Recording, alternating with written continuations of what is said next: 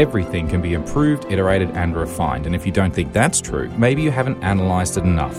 Calculated choices, carefully considered, absolutely analytical. Analytical is part of the Engineered Network.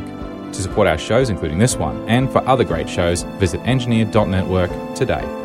Value. Nothing has the same value to everyone, but everything has value to someone. I've always been fascinated by the human fascination with money and possessions and what they're worth.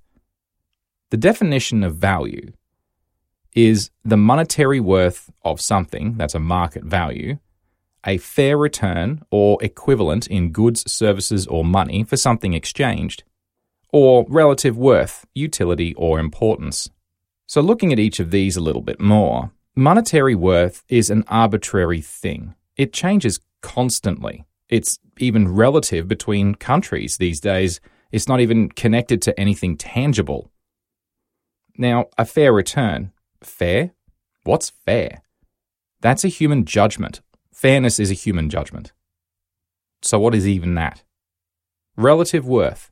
Relative comparison is a fairness judgment too. So everything comes back to a human judgment, no matter which way you choose to look at the definition of value.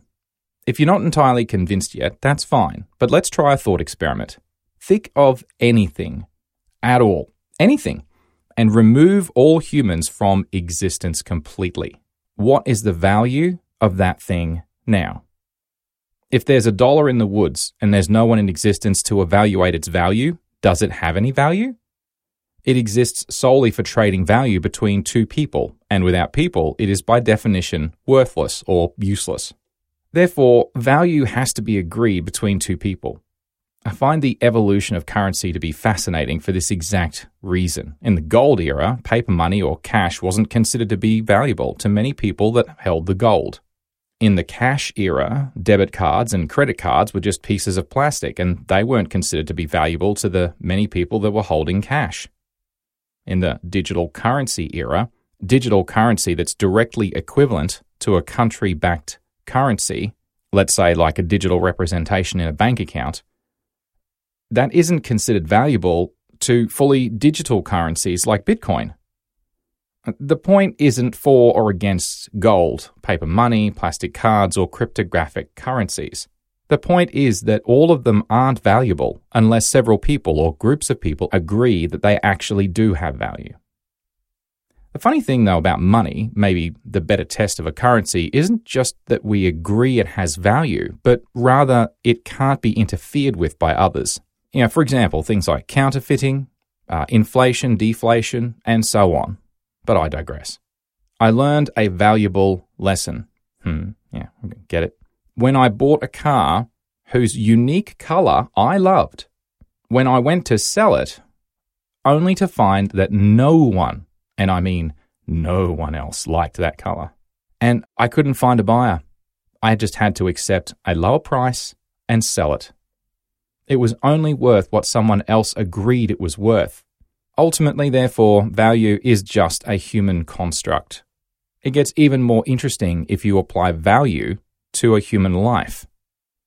A parent would place a huge value on their child, no matter what they did in their life, yet that same child mightn't be valued quite so much by any random stranger they may come across.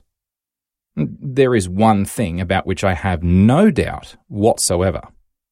Everyone has some value to somebody. And the really mind-bending part is that applies in all directions in time, past, present, and future. And that's the final twist on value.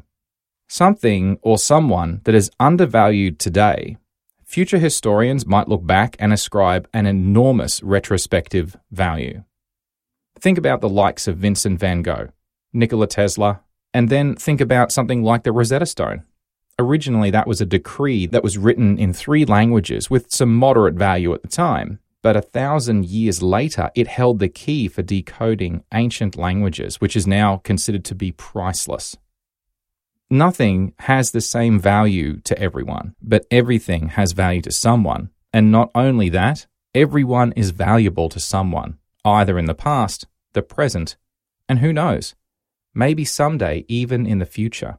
And if that is the case, you will never, ever know. So maybe try thinking about value a different way today. It might just change your mind. Who knows?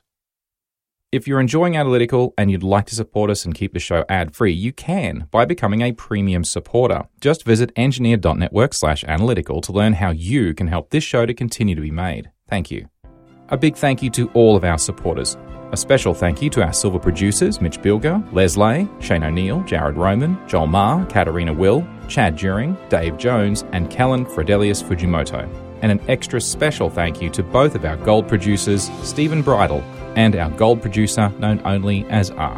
Analytical is a podcasting 2.0 enhanced show, and with the right podcast player, you can choose to stream value and boost with a message if you like. There's details on how, along with the Boostergram leaderboard, on our website.